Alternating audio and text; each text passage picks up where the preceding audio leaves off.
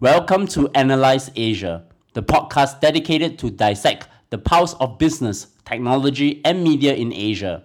The show is sponsored by idealworkspace.com, which promotes a healthier way of working through their adjustable standing desks.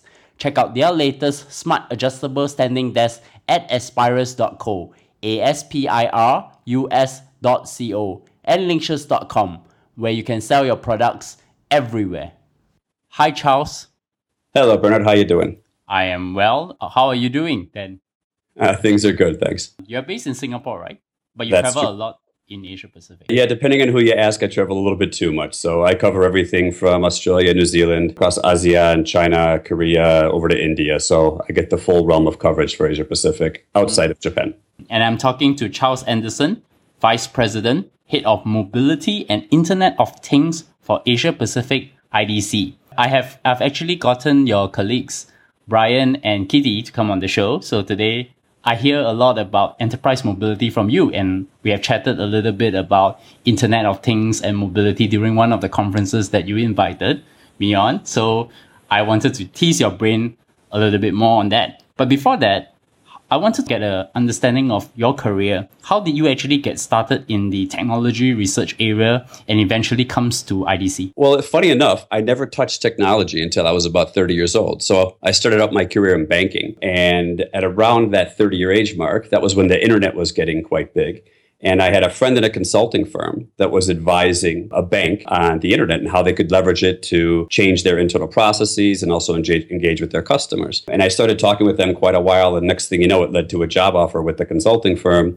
And that got me into looking at financial services and professional services and leveraging the internet, which soon turned into 3G, which turned into 4G and everything else we've been looking at ever since. So I've been doing it now since well before the launch of the BlackBerry, which gives you an idea of my age. So I've been doing it for quite a while. But I've also had the chance to do it for companies like O2 and Vodafone in the UK. Most recently, before joining IDC, I was head of innovation at BT Global Services for Asia. And then I ended up coming to IDC about 3.5 years ago to head up the telecoms and mobility group, which has now been changed to Mobility and Internet of Things because of the emergence of that. One of the interesting things is that in the mobile industry, it has undergone a huge transformation. I mean, from the days of the BlackBerry, which you have mentioned, going to the iPhone, and now it becomes what I call the iOS Android world. So what are your experiences in terms of covering these areas? How have you seen this whole transition that has gone by across the last decade? Well, I think what you've seen, initially IT was very comfortable with it because in the BlackBerry world, everything was still in control of IT. They could secure the devices. There was a minimal amount of security risk. But if you go back, say, 7 years ago when iOS and Android came out, that whole world changed because people started bringing their own devices into the enterprise. So basically what happened is you would end out getting a C-level person coming into IT saying, I don't care what our policies are. I want to get my email on this device. And of course, IT would say, okay, we'll do that. And then next thing you know, everybody started bringing them in. And it just changed that whole way that IT had control previously and now was sort of behind it. And they exposed themselves to a number of security risks. To understand a little bit more about your portfolio, what are your areas of coverage in IDC at the moment? Okay. Well, I cover off mobility as a whole. So it could be anything from enterprise mobility, a bit on consumer mobility, digital transformation. On the Internet of Things side, I have to do the full gamut. So I do everything from smart cities, smart homes, consumer wearables, smart enterprises, industrial IoT. So it's quite a broad area that I have to cover. Wow, that's a big area. But I'm going to first touch on your brain on the enterprise mobility in Asia Pacific. To help my audience to understand this, how do you actually define enterprise mobility and who are the users to this enterprise mobility? Okay, well, when you look at enterprise mobility, the interesting thing is it pretty much includes every different vendor that's out there for the most part. And when I look at enterprise mobility, I tend to look at it from the ecosystem perspective. So what you basically have in that is you have your end users, which could be enterprise customers, SMBs, consumers. They want to access some type of an application that's going to run on a device. And that device could be a laptop, tablet, smartphone. And it's going to have to connect from some type of a network, whether that's going to be a mobile network or fixed. And then it's got to be done securely through some kind of middleware to the back-end infrastructure. So in the old days, that was relatively simple because that was how BlackBerry worked. You'd go through the device, over the network, through the BES server, to the email server in the back. So that was relatively simple. Now there's literally thousands of vendors in that space trying to pull that together. Around all of that, wrapping it, what you then need is the systems integration and pulling all these multiple products from multiple vendors into a single solution. And then they want it also in a new model. People don't like paying for everything up front anymore. So you have your managed services around that, doing things as a service, or some people still want fixed price. But yeah, it's that whole flexible ecosystems. When we look at the solution side of it, there's three basic ways that I look at, sort of this path to mobility. The first things people or enterprises do is they try to mobilize their people, which is what we've been doing by passing out email, whether it's through a BYOD or company issued model. The next phase you go into, which is the more valuable phase, is mobilizing the business process. And it's more valuable because when you start mobilizing applications, you can deliver a positive ROI. When you're just giving people access to email, there's really not that much return on it. And then that final stage is about mobilizing the channel. And that's when you link up not only your company and your employees, but it starts linking out to your customers and the partners you might have in your value chain. And I guess because Asia is a mobile first world, so it is actually very important for enterprise mobility to work, isn't it? I would definitely agree. Our latest stats show that there's about 650 million mobile-only users in Asia Pacific. And that means that we spend a lot of time developing websites first and then thinking about mobile second. But there's this rising group who are now accessing the internet through their phablets, through their smartphones. And it's the only device. So we need to change our mentality of thinking about how do we deal with those people and interact with them as an afterthought. Instead, it should be the first consideration. So how do we actually reach them initially? And I guess the first question I probably want to ask is that, 10 years ago is a BlackBerry world. Today, what do actually most companies use in terms of mobile devices? Is it mainly in the smartphones that is maybe an iPhone or an Android phone, or tablets from your perspective? Yeah, Asia is quite a diverse region, so we get a variety. You see iOS being quite strong in places like ANZ and Singapore, but in a lot of the other countries, it'll be much more Android dominant. And also people are adopting quite different models. So what we see is BYOD has a decent amount of customers using it or enterprise customers using it. But we're actually seeing a lot more people moving to more a choose your own device model. So giving the employees a smaller range to choose from, or just the traditional company issued types devices. So in reality, what it needs to get to is sort of a blend of both, because once you start doing detailed user profiling of your employees, some people, because of their level or because of the data they're going to access, you should be issuing them with a phone and securing it and locking it down. But there's always going to be certain people in your organization who don't have that requirement. So then you should allow BYOD and allow them to access email and basic applications from any type of device. So just to help my audience, is that BYOD means bring your own device? Yes, it is. Yes. From your perspective, is most enterprise these days actually much more okay with people bringing their own device or to choose their own device, but company owned that? Well, what you end up seeing is the more mature markets, and once again, that's going to be ANZ and Singapore in Asia, they're moving away from BYOD because BYOD as a BYOD only strategy doesn't really work. It's very difficult to move beyond mobilizing the person to mobilizing the process through BYOD because it's difficult to get applications to run on all these different types of devices. Now think about it, of course, in a lot of developed countries, it's either going to be a Samsung device or an Apple device. But you start going into the developing markets and you have devices coming in from Xiaomi. It could be Micromax or Carbon, OnePlus. So there's all these new variants of the operating system, and it increases the complexity. It's more difficult to make sure that the applications will work effectively on each of these different devices. How well are things such as the kind of mobile phone that actually have apps that actually lock your enterprise site, and then upon you leave the company, they just remove that enterprise app that's running in your software? I know Android has a product on that. I just cannot remember the name. Maybe.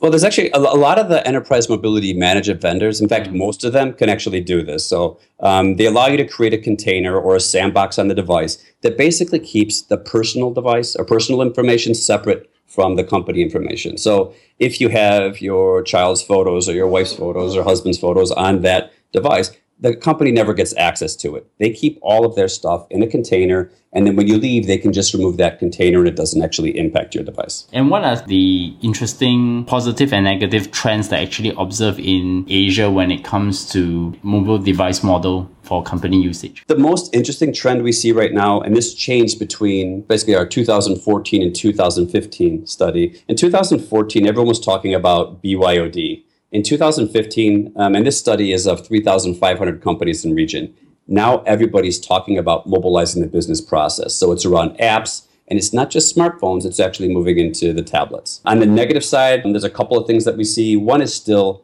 there's massive concerns around security, but we think there's a lack of understanding about the security risks that are actually out there. And the other negative side is what we see in enterprise mobility, we're calling it the year of the switch.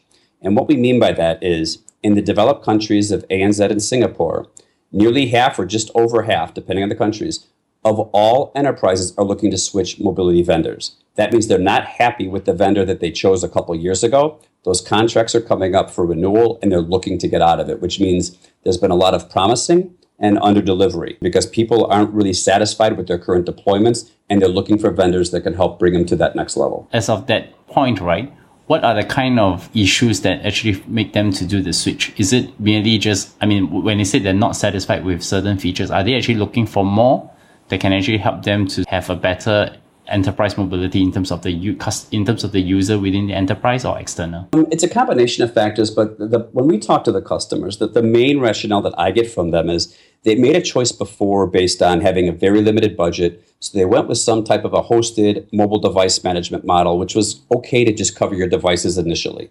But as they started looking at rolling out applications and getting more concerned about things like managing and securing the content, data that gets transmitted over the networks, and the access into the corporate networks, they wanted to find vendors that could actually help them with it. So they're looking for more robust offerings, and it's not just about device management now. It's a lot about the content, the applications, and really engaging with them as a strategic partner instead of just a vendor that secures a device. And I think we came from a desktop, laptop world now to a mobile world.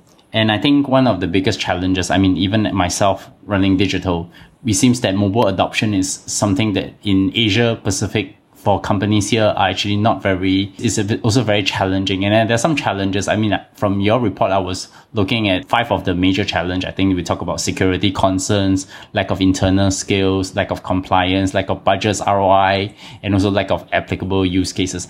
Let's take line by line. Let's start from security concerns. What are the usual challenges you see in inhibiting this mobile adoption? Well, in a way, the security concerns are actually tied to the skills shortage. They don't have the people internally to actually keep aware and keep abreast of all these new mobile threats that we're facing. And there's tons of them just popping up all the time right now. So they have to be careful with it about, what is it, whether it's malware related, it could be just about the device management as well. It could be unsecured devices, unsecured apps.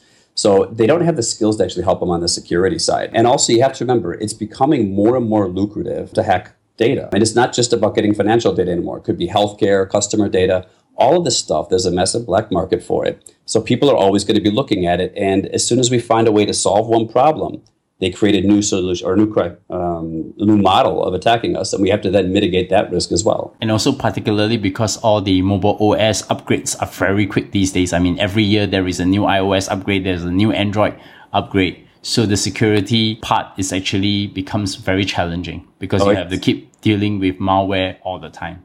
Yes, I think that's a major challenge. But I think also part of it is just an understanding. Let's face it, there's not many security experts out there who really, really understand it, and they're expensive resources. So a lot of companies can't afford to hire in the best people. So what they look to do is try and outsource that. So find a partner or a vendor that can actually help them mitigate their security risks. We talk about the security concerns. We talk about the lack of internal skills. What about lack of compliance? Is it actually policy? A lot of it's around company policies, but some of the industries in certain countries are going to be pretty highly regulated. Governments, of course, are very concerned about data breaches, and then financial services as well. They're always on top of it. In a way, those threats, though, are what drives the industry forward. Because if you look at financial services, they're the most tightly regulated, but they're the most far advanced when it comes to mobility because they've learned how to address the risks and they leverage partners in the right way and drive it forward. What about lack of budgets, ROI in that regard? Because, lack of budgets is a very common thing that happens in a lot of I would call IT departments or group technology departments these days with regards to mobile adoption. How do you see that challenge being mitigated then? What I would say is if you do know any vendors that have too much budget, please tell them I'm available. We can do projects for them in any way. But no matter where you go, it's always a concern. The challenge is with mobility, when people start off with their initiatives, they're very basic and they don't know what that full TCO is going to be over the life of it. So they might understand a bit about the CapEx and OpEx. But as it grows, it becomes much more expensive and they don't take that into account. In addition, if you're doing a business case, what you need to be able to do is quantify the benefits. And some of those could be soft benefits. So If IT does this on their own and they don't bring in people from the line of business, how do you know what the real benefits are? What are the productivity benefits going to be? What are the process benefits? So it's important that they start to collaborate outside of IT, and you bring in LOBs, strategy, operations people to start looking at this and saying, okay, what are the true costs going to be? But then what are the benefits we can deliver? And then we can develop the business case. I thought the last challenge was interesting, the lack of applicable use cases. I mean, I work in the logistics space. I have a lot of applicable use cases actually using mobile. So maybe you can tell me maybe some of the other industries that actually don't have applicable use cases in the mobile. So this is one of the questions when we get the response, I always find it disappointing. What it really means is that they're not hearing about those use cases. So what we tend to see, we'll see this response come up more in the developing markets where they don't have people coming in to talk to them. So what you have is the mobile operators in a lot of the developing countries don't have a strong enterprise mobility team and professional services team to come and talk about these potential solutions. Whereas in Australia, New Zealand, Hong Kong, Singapore, and Taiwan now this year, you're seeing companies really start to build up those resources who can come out and start preaching to the customers saying, this is what you could really do. So a lot of times it's not that those cases aren't available. It's just that you don't have those vendors really starting to drive the message into the customers in that country. So in that report, one of the most interesting thing I like about it is you talk about the top mobile initiatives for the next 12 to 24 months. I think that was in 2015, early 2015. So are they actually aligned with what is happening? I mean, you can talk about some of these mobile initiatives that companies are in Asia are actually thinking about. I have to admit, this one caught us by surprise. We were not expecting the results that came out the way they did, because when we look at mobility, we don't just look at devices or applications, well, we do look at devices, but we look at tablets as well. And what we ended up doing was giving them a choice of 15 different initiatives, to choose from about what are your top initiatives going to be this year. And the number one initiative across all of Asia Pacific, excluding Japan, was deploying iOS or Android tablets. Now, that's interesting because those aren't done for laptop replacement. That's done for mobilizing a business process. And then what you had, number two, was launching line of business applications. So once again, it's about the business process. Number three was increasing company-issued smartphones. So this is when they've already been burnt a bit by BYOD, and they need to start issuing more company-issued smartphones to control the applications and mobilize that business process. The real shock came in at number four, because this we did not expect, and that was deploying Windows tablets. Now, this is interesting because it's not about a process so much.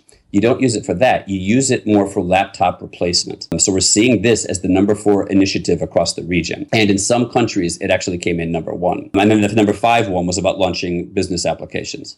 So if you went back 12 months, people were more concerned about doing their mobile strategy, launching a BYOD initiative. The top five here are all about moving beyond mobilizing the person and starting to really mobilize that business process. So that's quite a big change year on year. I think in the horizontal app space is basically a lot for internal processes, right? Like, for example, you do things like CRM, ERP, or even, financial accounting. That's where most of the mobile initiatives are centered on, isn't it? Yes, that's true. And then when you go to the line of business apps, it could be things around workflow management or field services. The line of business apps gets really interesting because that budget isn't always controlled by IT anymore. You're getting more and more people in the line of business going out and sourcing their own applications without IT involvement. And also in these days, we have what we call software as a service model. I mean, think about more of these apps are being decoupled. For example, you have Dropboxes, you have the consumerization of enterprise, for example, Dropbox, Box, Slack, the messaging app. How much do you pervasive of these horizontal apps that's demanded by businesses that gets into companies to adopt them? Well, I think when you go down that as a service model, people like it because it's pay as you go and pay as you use. So it's a safe model. It doesn't cost that much up front, so it minimizes the risk. What you're going to see, though, is there's never going to be enough of those, especially because that means you have to adopt their applications. What people want is mobile versions of their existing desktop applications. And it's normally not as easy to do. And I know you'll end up getting a lot of companies saying, we can mobilize any back-end application. In reality, once those back-end applications have been customized, it's not off the shelf anymore. It becomes a bespoke build. So it can be quite challenging. I'm pretty sure that every time, it started off with a few people using, let's say, like an app like Yammer or Slack. And then as of the whole organization grow, that cost is actually, the operating cost is actually getting a little bit more higher. Oh, it gets higher, and sometimes it goes out of control where it would have been cheaper to do it the other way. That's right. But then again, think about how many times it probably saves them from getting burned because they've been able to experiment up front for a controllable cost and see if people will actually adopt it. And you have to remember, a lot of time when these apps are coming in, the company isn't actually paying for it up front. People are doing it on their own, and once it reaches a certain level of adoption, they start pushing people saying, why don't you pay us for this since we're using it all for work and we've already adopted it across this area or this group. I think the next part of the conversation has actually become more interesting. It's about tablets in Asia. I mean, I would define tablets as something like an Android tablet, something between 7 to 10 inch. Now I think it's about 12 inch with the iPad Pro. They're entering into the enterprise. So I want to start off by asking you, are more companies actually switching from PC laptops to tablets? You're seeing a combination. Some are switching. So like when we did our survey, that was 3,500 companies. 11% of them said they were looking at tablets as laptop replacements. So that's your like for like. But beyond that, the majority of them, it's going to be a supplemental device. So an additional device to what they already have. And sometimes they're going to do that across the organization. 21% of those companies said they were going to do it to support a business process. Interestingly, 14% they said, yes, we're going to deploy tablets as a perk for senior management. So I need to go find one of those companies to give me devices like that as a perk. Wow, I have not heard of anything that I know from my fellow people who I know who are CIOs on that. But in the support service sites for business process, it's becoming more common for few services, right? I mean, in logistics that I've seen, even I think banking, in some banking, the customer service officer is actually holding a tablet. And if I'm not wrong, there is one of the sovereign wealth fund in Singapore. They are actually a whole company basically using tablets for information and document, and also sending out documents for investment documents as well. Do you see that actually? Do you see are there any interesting uses of kind of tablets in the enterprise space? There's a lot of people adopting it. So what it is it's actually helping you enhance the customer experience. So you'll see it in bank branches. You'll see it at retail stores. It might be at the counters. The important thing is that they're using it to interact with the customer, so that content management and security is very important. Say you're using it in retail at a counter and you want to start showing off special prices. As soon as you change that back, you've got to be able to remove the old content and ship out the new content as well. So that's one of the initiatives you'll start seeing. Are you seeing more mainly in internal use or external use? I mean, okay, consumer facing or internal enterprise use? What we're seeing now is a lot more about the customer facing side of it. And I think it's because they've done it for quite a while now for existing business processes. So you see it a lot with field services and people who do on-site maintenance, where instead of carrying manuals, they'll put it onto a tablet. But now what you're seeing more and more is people trying to, because it's all this digital transformation. How do you enhance the customer experience? How do you leverage all the different, technology options to try and change the way you interact with them? And it can be a great experience. On the other hand, if it's done poorly, it could be a rotten experience. And I had one where I was interacting with somebody at a bank, and they were asking me questions, and they were struggling so hard to capture the information correctly that I was getting frustrated for them. I have this interesting situation every time we go to restaurants and try to book using a tablet. There's always an exception because you want to add something and, minus something, and then the tablet can't do it. Can't do it. Then you have to call the person over, and then they can go through 47 different steps and explain to you how it could have been done. Yeah, but I think that as well. Yeah, correct. So I think actually customers having more choice is not a great idea. But coming to the enterprise customers, they don't have a clear vendor of choice. I mean, we talk about, in your report, you talk about there's device manufacturers, software vendors, telecom operators, IT service provider, mobilities specialist vendor, and systems integrator. I mean, they are all different categories of it. From the enterprise customer businesses, from your results, it didn't show that they actually have a clear choice of which group is actually the most preferred vendor for enterprise mobility. Yeah, and this is the way it comes out every year. And part of it has to do with when you amalgamate all the different countries together, it balances it out. So there is preferences in country. If you go to Australia and New Zealand, telecom operators score high because the operators there have really strong professional services teams. So you've got, Vodafone, or if you look at Telstra and Optus, there's a decent team around enterprise mobility to support it. But in a lot of the developing markets, they don't have strong telecoms operators supporting enterprise mobility. So they tend to go to more SIs and IT service providers. And so, it's a challenge for them. It depends. But what happens is, even though there is preferences in country, when you add it together, really, we're shocked. It's always, a variance of between about, 13% to 20% but no one's above that. But I thought one interesting point that came up from that question is that over 50% of companies in the Australia, Korea, New Zealand, China, and Singapore, Taiwan, Thailand, and Vietnam, they implement in-house.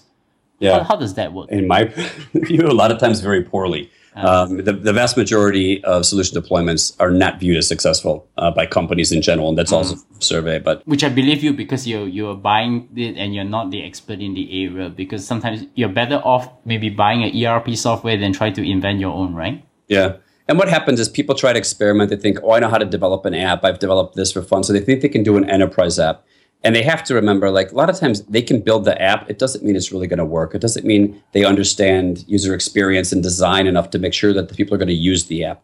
And I can't tell you how many times I have seen companies go out there, spend a lot of money deploying an app and have nobody adopt it because there was a poor user interface. So this is one of the risks of doing it. But in a lot of those countries, they like doing things in-house first. You know, if you go to Korea, with all the conglomerates there, they all have their own SI division. They don't tend to leverage best practice across the industry. They do things internally first. So it doesn't mean you're always leveraging the best new ways of doing things. So what are the kind of top attributes when people look for vendor selection in enterprise mobility then? But we actually see that the first concern goes with their challenges. They want people who can actually help them with security. And you got to remember, when they look for a vendor, what they're really looking for is, what don't I have internally?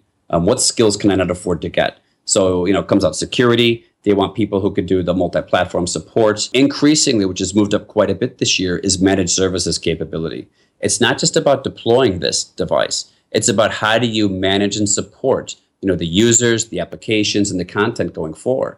And the more you do these applications, the more complex it becomes for them. So they actually look for people who have those technical skills and help advise them about how to integrate these applications into the business process. And then after that, it is basically having Salesforce with technical skills and also try to integrate into the business process and legacy systems. I think the legacy systems is one of those big challenges that a lot of Asian companies face. Yes, definitely. It's sort of the elephant in the room. We might want to be a nimble, agile organization, but if you've got old systems and you haven't been investing, in third platform technologies of mobile, cloud, social, and big data, it's going to be tough. And I think the other last thing just before we close out this piece is the kind of the mobile threats that you mentioned in your report. I mean, mobile malware came up on top. Then also things like unsecured compromised mobile devices and unsecured mobile OS applications with also things like malicious users and also IoT device attack. I mean, from your experience looking at these mobile threats, which is the most prevalent one that actually happens in reality versus what people perceive to be the threat itself? This is an interesting point because perceived trends versus actual trends is very different. So definitely the unsecured and compromised devices is a risk because if you don't secure them, they're all at risk. But what I like about it is that's something you can mitigate easily by just partnering with an EMM vendor. The other one that drives me nuts is uninformed and malicious users. Most companies are very poor about setting mobile policy. They tend to adopt one of two models. Number one, they don't give you anything. They just say, here's your device, which is a big risk. Or number two, they give you something that's about as long as the Facebook or Apple terms and conditions, 47 pages long. No one's ever going to read it. They just go to the end and sign it. And they don't realize that the purpose of this isn't to be able to go and punish someone afterwards. What you're actually trying to do is modify behavior. So they should make it short, simple, and explain to people and communicate to them regularly. This is the threats. This is what you should be aware of. But very, very few companies do this. Yeah. And then also on the perceived attack, when Internet of Things device attack, this shows you how a little bit of hype can raise perception of something that maybe isn't that real. We're trying to figure out why this comes up so high. And we're hoping it's not because people read that article about the refrigerator sending out all those spam messages at one point. But we keep asking people, are you afraid of this? And no one says that they really are. But in the survey, we get a high percentage of respondents saying that they are concerned about it. But it's one of those things. You've heard about it. It's a risk. So then you think, oh, maybe it must be a risk. Without ever thinking, well, is it really a risk to my company? You think people tend to overreact with perceived threats, actually? Sometimes, yes. But then they also tend to underreact to the fact that what they've done with BYOD is a massive threat. And they've exposed themselves to a lot of risks. And if they don't set up the right policies and solutions to sort of mitigate those risks, they could be in trouble going forward. I'm trying to come to the last part, which is the most interesting part, is about this thing called mobility maturity scape. which you actually prepared. Can you just roughly tell me a little bit about your objectives of this maturity scape for enterprise mobility and what's the methodology behind? Okay, so the maturity scape is something that we've done in Asia Pacific for 3 years in a row. And the idea about it is we wanted to be able to look at the different countries or industry verticals or company sizes and see how mature they are compared to their peers. So this year when we did it, it was, like I said, the 3,500 companies across 13 countries. And we look at things like their current mobile deployments, their mobile strategy, but also things like what are they doing around security? Do they have funding or recurring funding and budgets? Do they have the physical resources and headcount to support this? And do they end up doing point solutions, or are they starting to look really at a platform play, which gives them more flexibility going forward? And in this maturity scape, you have this so-called the 5 stages of maturity. Can you just briefly tell me a little bit about those 5 stages? I think you got ad hoc, opportunistic, repeatable, managed, and optimized. Yeah, I'll try to do it in a nice, simple way. Yeah. When you look at ad hoc, that's that situation I described earlier where the CEO comes in and says, make this device work. It's a very reactive phase for IT. You're suddenly starting to have people coming in saying, I want to use my device in the enterprise. So you give them access to email, and then you start realizing that, well, we've actually exposed ourselves to a lot of risk. So you go out and do something like a very basic hosted mobile device management solution to mitigate it. When you go to opportunistic, that's when you realize mobility is not going to go away. So you might as well start planning for it a bit. You might start to make a little bit more robust security offering, and you might start realizing the risks of BYOD and move to the CYOD or choose your own device model. When you get to stage 3, which is repeatable, this is where it becomes a little bit more like business as usual. It's not as reactive, but it's definitely not proactive. You're just there. And this is where you start looking at mobilizing things like unified comms. You might start experimenting with applications as well, but not at a large scale. When you get to stages 4 and 5, which are managed and optimized, this is where it gets very interesting because this is where you start mobilizing a lot of different line of business applications. You look at application lifecycle management, and where you eventually start to rolling out many applications. And this could be down to the user profile. And this is, especially the last stage, this is when you move towards a mobile first strategy. So when you hear about digital disruptors, they're the ones operating in stages 4 and 5. And then in Asia Pacific, because I was looking at all the countries that you put on the map, and I find that actually a big bulk of the countries are all sitting in the opportunistic era. Why? Yeah, that's the case. I mean, the vast majority of them are there. The only ones that sit in repeatable are going to be Australia, New Zealand, and Singapore. That means that no country on average is in that proactive space. Now, why that's important is that means that while we think mobility is pervasive in our lives, and it is on the consumer side, in the enterprise space, we are just starting out. So there's going to be a long tail on this. We're just now learning how to manage and secure the devices and the applications and start moving into mobilizing the business process. Then I have Vietnam all the way down to the extreme of ad hoc. Yeah, this is how is this observation came about then? Well, this is from the survey. So we give out a very large survey, and it's a phone-based survey. So we're actually interviewing these companies, all 3,510 of them. We would expect them to come in there. They're just starting to build out the enterprise applications and looking at it in the mobile operator side. All the other countries have been more proactive about building it up a bit, but it's still not as advanced as we'd like to see it. But Vietnam, I'd expect them to be down there. The big growth this year was in Taiwan. So Taiwan went up a pretty large amount, and that's because you've seen things evolve in the country. Number one, you have the mobile operators there made a big push in enterprise mobility. Now, as soon as that happens, that builds out opportunities for the tier 2 SIs. It's not the tier 1s because there's not enough money in it yet, but these local tier 2 SIs then start creating all these mobility offerings, and that's what really pushes the market forward. So that happened with Taiwan this year, and the same thing happened with Hong Kong the year before as well. And then what is really surprising to me is that the mobile first countries are all still in the lower end of the opportunistic era, which is Indonesia, China, and Thailand.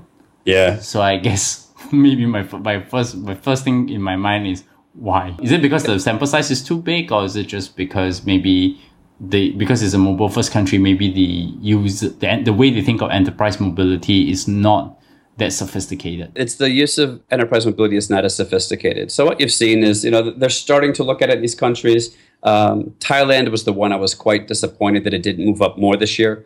There is a demand there. I think the events that we do in Bangkok, when I talk to the customers there, they want to do more, and they're really good at consumer applications. They're good at digital signage. So I would expect them to be able to do this, but there's been some challenges in the country that have held it back a bit. Indonesia is getting better at this as well. They're starting to focus on it more for the enterprise. But a lot of times, it's not something where you just leapfrog and go up a number of steps in 1 year. This is, something that evolves over time, and it takes many years to move all the way up. It's also a law of averages, right? The best enterprise will still move up into the manage and optimize level, but maybe one or two companies, but the rest may not be as sophisticated as that. Even when we cut it down by industry verticals, the only ones you'll get up near managed is going to be financial services and developed markets. And healthcare will be close behind that. It's not like some verticals are all the way up there.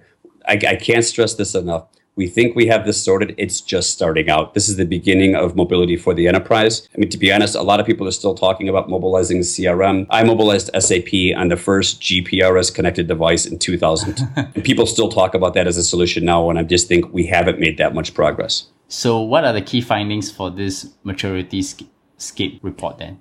Okay, I think for us, the three, number one, it's all about the apps. All these results we got were much more positive about mobilizing business process than we could have possibly thought. And that's great because when you start mobilizing that process, it's positive ROI. The other key thing to watch out for is that year of the switch. So we predicted this a couple of years back that there'd be problems in Australia, New Zealand, and Singapore because a lot of the vendors were acquiring customers and didn't spend as much time nurturing and growing those customers. They won the logo and then would move on. So that's going to happen in those countries this year. You'll see people switching vendors quite a bit. What you'll start seeing in about 12 to 24 months is that hitting that next set of countries. So India, Philippines, and Malaysia as well. So this will continue on because that's how you grow those countries. You acquire as much as you can initially. But what these vendors need to do is switch their strategy. So where you not only have your hunters, but you have your farmers as well. So you start growing those accounts and taking better care of them. And the final what I would say on this is what we're actually seeing is mobility is going mainstream now within the enterprise. It's discussed at the board level in the C-suite. They're aware of this and they know they need to mobilize their business. Part of that is due to things like digital transformation, which is one of the latest buzzwords. They understand that they need to start changing the way they think and that the traditional models are under threat by these transformers. So they better transform first or they're always going to be at risk. I just want to pick your brain, and this is probably my penultimate question. When it comes to this concept of digital transformation, I have this discussion in a previous episode with Neil Cross from DBS, and we both agree because we both run digital. Having the autonomy from the CEO support is very important. I don't know whether is that your perspective as well. And senior management. Autonomy is very important. However, what you also have to have is top-down support. If you don't have support from the CEO going down, these things always fail. You have to lead from the top and lead by example on this. And that's where you see things. There are people who are willing to do more public experimentation on this and be willing to fail. But they're saying, we're going to change, we're going to experiment and try and do new things and change our traditional business models. That's what's needed. So you need the autonomy to go out there and do it. But definitely you want them to be your sponsor because otherwise the first time you fail, they'll just kick you when you're down. Yeah. And I guess the whole digital transformation, there's a whole separate topic. And I can probably get you down another time to have another conversation on this, right? I'd be more than happy to. Okay. Charles, help my audience. How do they find you? How do they find me? Well, they can find me via Twitter. And my hashtag or my Twitter tag is @CRA Singapore. And they can also find me at LinkedIn, which is, look under my full name because there's quite a few Charles Andersons, but you can find me on LinkedIn under Charles Reed Anderson. I will definitely put a link on that. You can find me at bernardleong.com or at bleongcw or subscribe to us at analyse.asia, ANALYSE.asia. You can find us on Acast, Stitcher, SoundCloud, and iTunes. And please leave a review, 5-star to 1-star. Of course, feedback is always welcome. So once again, Charles, thank you for coming on the show, and I look forward to speak to you again. That sounds great. Thanks again for your time.